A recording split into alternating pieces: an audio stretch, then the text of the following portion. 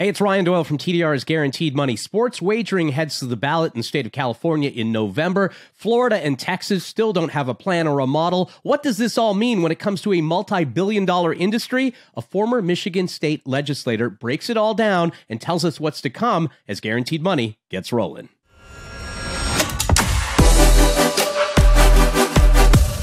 And welcome to TDR's Guaranteed Money. I am Ryan Doyle. We got a great show for you today. I've been waiting to talk about this issue for quite a while, so I'm glad I've got somebody who is very much in the know. When the Supreme Court opened the door to legal sports betting in 2018, it allowed each state to determine its relationship with that pastime. Some, they embraced it with open arms, taking their first single-game bets the very same year. Others, for some reason, seem to have no interest in allowing a wager to be made within the state lines. We wanted to break this down for you as an audience because I get a lot of questions about this, and I'm sure they will still come in our comments section, so please continue to leave them. But to break down this entire issue, the holdups, the legalities, I'm joined by Brant Iden. He is the head of government affairs for Sport Radar. Brant is also a former Michigan state legislator who was instrumental in helping legalize sports betting in that state. Brant, great to have you. Hey, great to be on with you, Ryan. Thanks for having me. No, it's my pleasure, because this is a big, messy, sticky issue, and you're the guy who's going to answer all the questions for me, so that's perfect. Yeah, well, we're going to give it a shot, that's for sure. Let's start with, I think, what is the obvious question to a lot of people, because I'm up in Canada, right? I'm in Ontario, where our market, they said they were going to do it, they did it, and now I think the rest of the country is really looking at Ontario as sort of that epicenter as to what to learn from and how do we just take that cookie-cutter approach. Why is it not the same in the United States? Why is it not black and white or cookie-cutter, where one state gets given the green light, the rest just follow suit with the same legal model? Well, very interesting question. And while I may contend this, I'm not so sure that it will be so cookie cutter across the provinces, by the way, but we can talk a little bit about that. But I will say this. In the U.S., gaming has always been regulated on a state-by-state basis, even with the brick and mortars. Ever since casino gaming has started, it has been a state issue. And so when PASPA was overturned 4.5 years ago now, it basically said that this is a states' rights issue. And so because of that, the states take the lead on this. And in every state, gaming is unique. And so therefore, sports betting is unique to every state. And it's certainly been a different issue has been encountered every time we've gone to a state to try to advocate for new legislation, because you have tribals in some states, you have commercial gaming in some states, you've got lotteries in some states. It's always very different, and so it's always very exciting. So let's talk about the big prize before we get to Ontario, and I love that you put that out there, so I'll take you up on it a little later on in the show. Okay, all right. We'll talk about some of the Canadian stuff, but let's talk about the big prize in the United States when it comes to the wagering space, and I think that's the state of California. We've seen hundreds of millions of dollars from two sides, two different propositions on the table on the ballot in November. Can you break these measures down for my audience and explain how California may just look different at the end of all of this from a sports betting perspective when this is all cut and dry and kind of shaken out? Sure. So what you have in California is on November 8th, when folks go to the ballot in California, they'll have two options, Proposition 26 and Proposition 27. 26 is a sports betting initiative that is retail-based only, meaning in-person wagering only can occur at tribal casinos and racetracks, so horse tracks, basically. It also allows for the tribes to integrate what I call ball and dice games, so they'd be allowed to have craps and roulette, which they don't currently have in their retail casinos. But basically, from a sports betting perspective, this is a retail-only initiative. 27 is designed to work in conjunction with 26, actually, and that's something that sometimes gets overlooked in this debate. But 27 is a mobile statewide sports betting initiative. So by voting yes for both of them, you would get sports betting in the casino and you would get mobile sports betting. So 27 is being pushed and supported by the commercial operators, DraftKings, FanDuel, MGM, Bally's, the list goes on. And obviously the tribes are supportive of 26. And the reason this is becoming such a fight is because the tribes have said, look, we have had exclusivity in the state of California for 40 plus years now. We've earned that right, and we're not so keen on having the commercial operators come into the market. Sure, we understand that 27 would integrate with us, but really at the end of the day, we believe we have the exclusive right to gaming, and we don't want anybody else coming into the market. And that is why you have seen what I like to call the battle royale in California. And to date, I just saw this number yesterday, $427 million has been spent for and against these two propositions, the highest ever in the country, and certainly the highest in the state of California on any ballot initiatives. And I believe come Election Day, we're going to be well over $500 million. So, I mean, $500 million. This is a big industry. California's a big prize. You know, it's interesting you say that, though, because what you explained there when you link 27 to 26 is nuance. And I think with all of the advertising, and granted, we don't live in a world where nuance, has any hope of survival. It's either black or white most of the time. But, with all the advertising that's been out there that I've seen, that nuance hasn't been explained. Wouldn't it make it easier for a voter in November to kind of figure it out and understand that there is a bit of a linkage there? Absolutely, but that's not the way politics is played. And so the way it works with these two propositions is that you're seeing just massive campaign spend on what some would call maybe some conjecture about what could happen if these initiatives pass. Maybe some would say they're lying, this side's lying, etc. And that's a campaign. That's the process. That's the way it works. I mean, I've looked at both these. I've been watching, I'm a political junkie, so I get on YouTube. I look at the ads. I don't live in California, but I love watching them anyway. And I'm watching them and I'm saying, okay, this kind of makes sense. I could see this. But what I'm hearing from folks that actually live in California is that there's just massive confusion. Yeah. They're said, we don't really know what to believe at this point in time, Brett. There's been and we're fed up. We have been seeing these ads for 3 months now, 3.5 months. We're still, by the way, a month and a half from Election Day. And people are just getting, they turn on the NFL games over this past weekend, which I know we talked a little bit about before the show. And all they're seeing is advertising, sports betting advertising. And so they're saying, you know what, I'm fed up. So unfortunately, if I had to make a prediction today as a gambling man, I would tell you that both of these initiatives maybe get about 30% favorable, 35% maybe at the end of the day. And that's not going to be enough to get over that 50% mark to pass. And so unfortunately, what I see happening is that both of these initiatives likely fail. And then what does that mean for the industry? What does that mean for sports wagering in the state or potential players and bettors in the state that want a little action on the games you just mentioned? Well, that means that they're just going to continue to do what they have been doing, which is probably place a wager in an illegal offshore market if they choose to do that. Because I don't foresee, if both of these initiatives fail, it's a situation where they could go back. Both of these parties could go back to the ballot box 2 years from now and try this all over again, which I believe, I would certainly hope that cooler heads would prevail and they would say, look, this is not sustainable for us to continue to spend this kind of money and try this again, only to potentially have these fail. Let's see if we could come to the table, negotiate something that makes sense, and hopefully we could see a launch. If that were to happen, we could see a launch in California maybe sometime in 2025, I would say, something like that. Wow. It would make sense. If we have to go back and do this all over again, you could be looking at longer than that. And so 26, 27, potentially, and I mean year 26, 27, not proposition 26, 27. Right. And I just think that's tough for folks that live in California that want to place a legal wager. Let's look at some of the other states that haven't joined the party at this point in time, states like Texas, Florida. What are we seeing there? And I know they're both individual states with individual issues, but what are we seeing there in terms of legislation getting passed that way? Well, Texas is very exciting. I'm super excited, again, as a political geek about Texas this year. And so for the audience, Texas is a unique state because the Texas state legislative body only meets every other year. And they only then meet for 90 days. So you've got a very short window for anything to get done in Texas. And it does happen. People say, how can they legislate in that short of amount of time? And it's like, well, it does happen. So 2023 is a year where they go into session. 2022, the Texas legislature did not meet, so we didn't have any discussions about sports betting in Texas this year.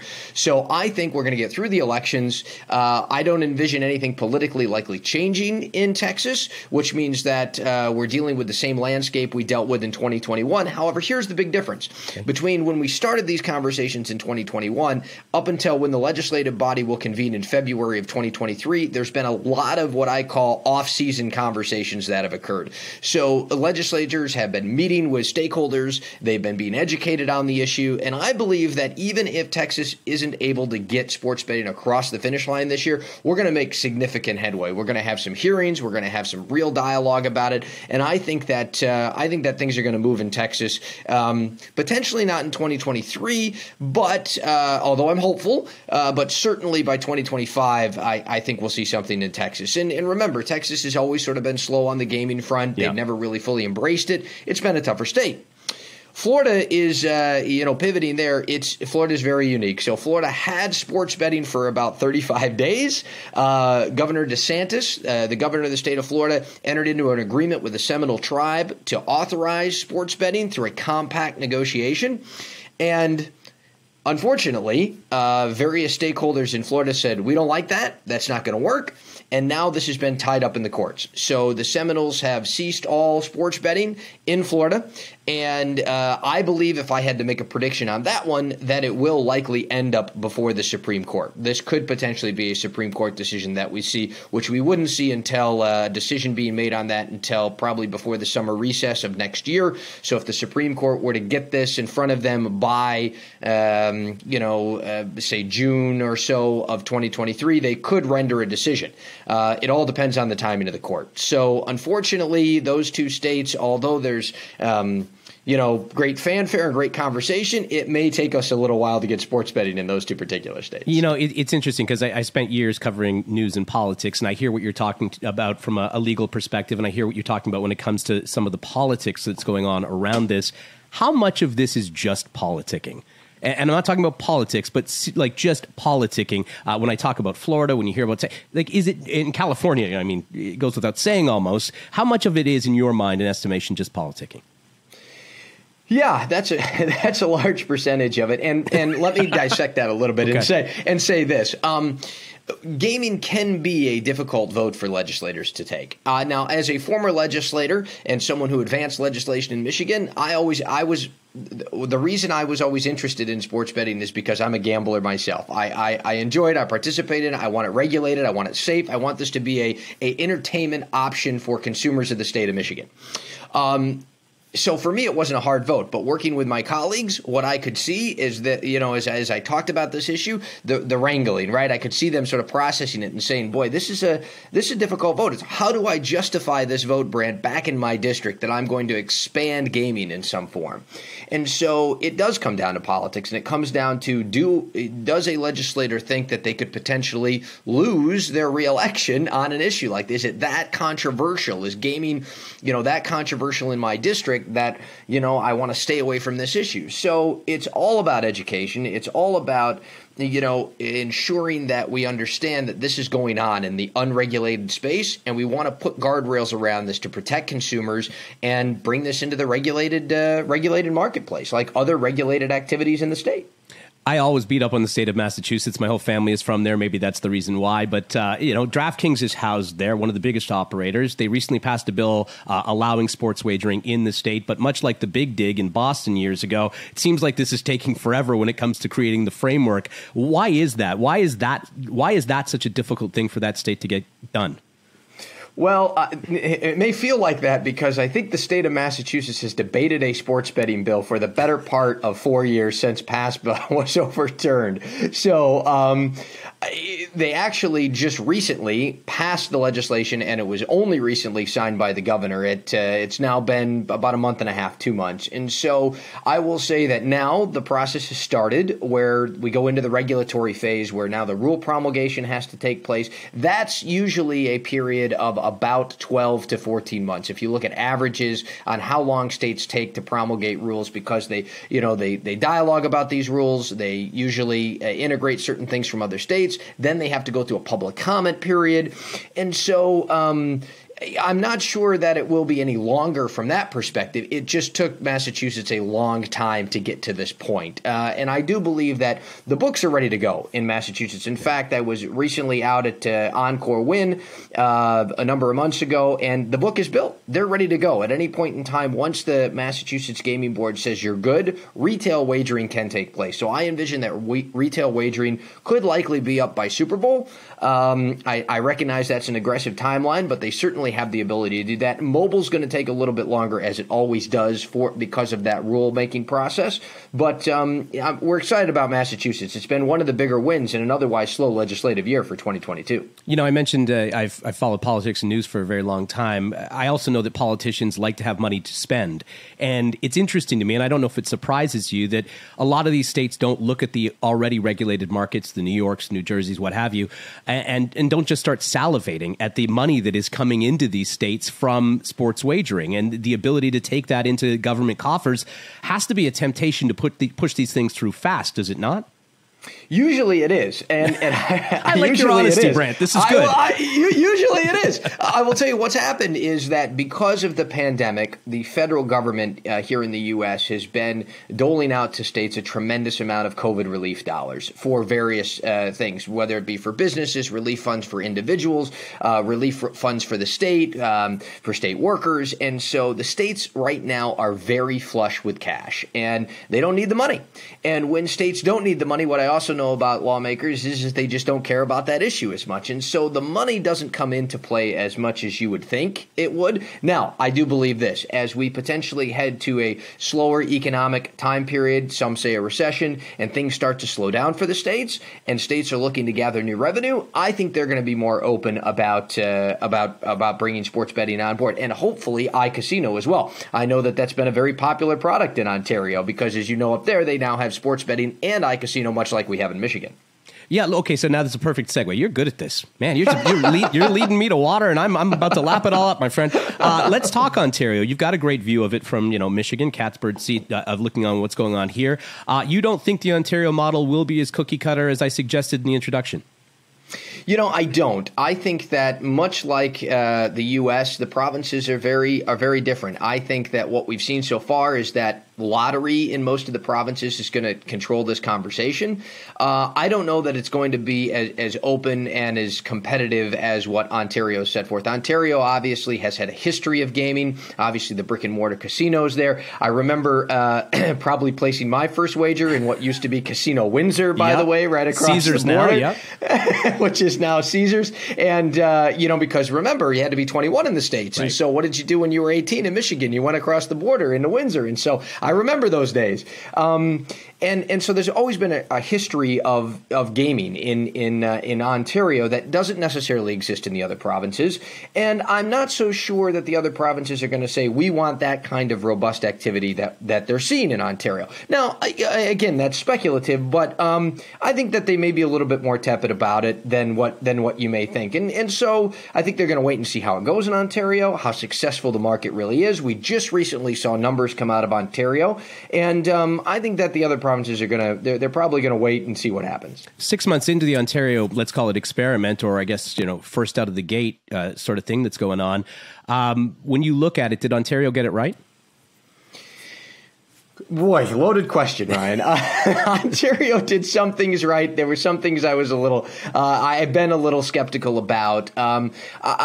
It's interesting. One of the things that's difficult in Ontario is that there has always been a prevalence of the gray market. Remember, gaming in Ontario, especially sports betting, was well advertised. People participated in it. It was a gray market activity that wasn't really regulated, and everybody sort of looked the other way, for lack of a better term.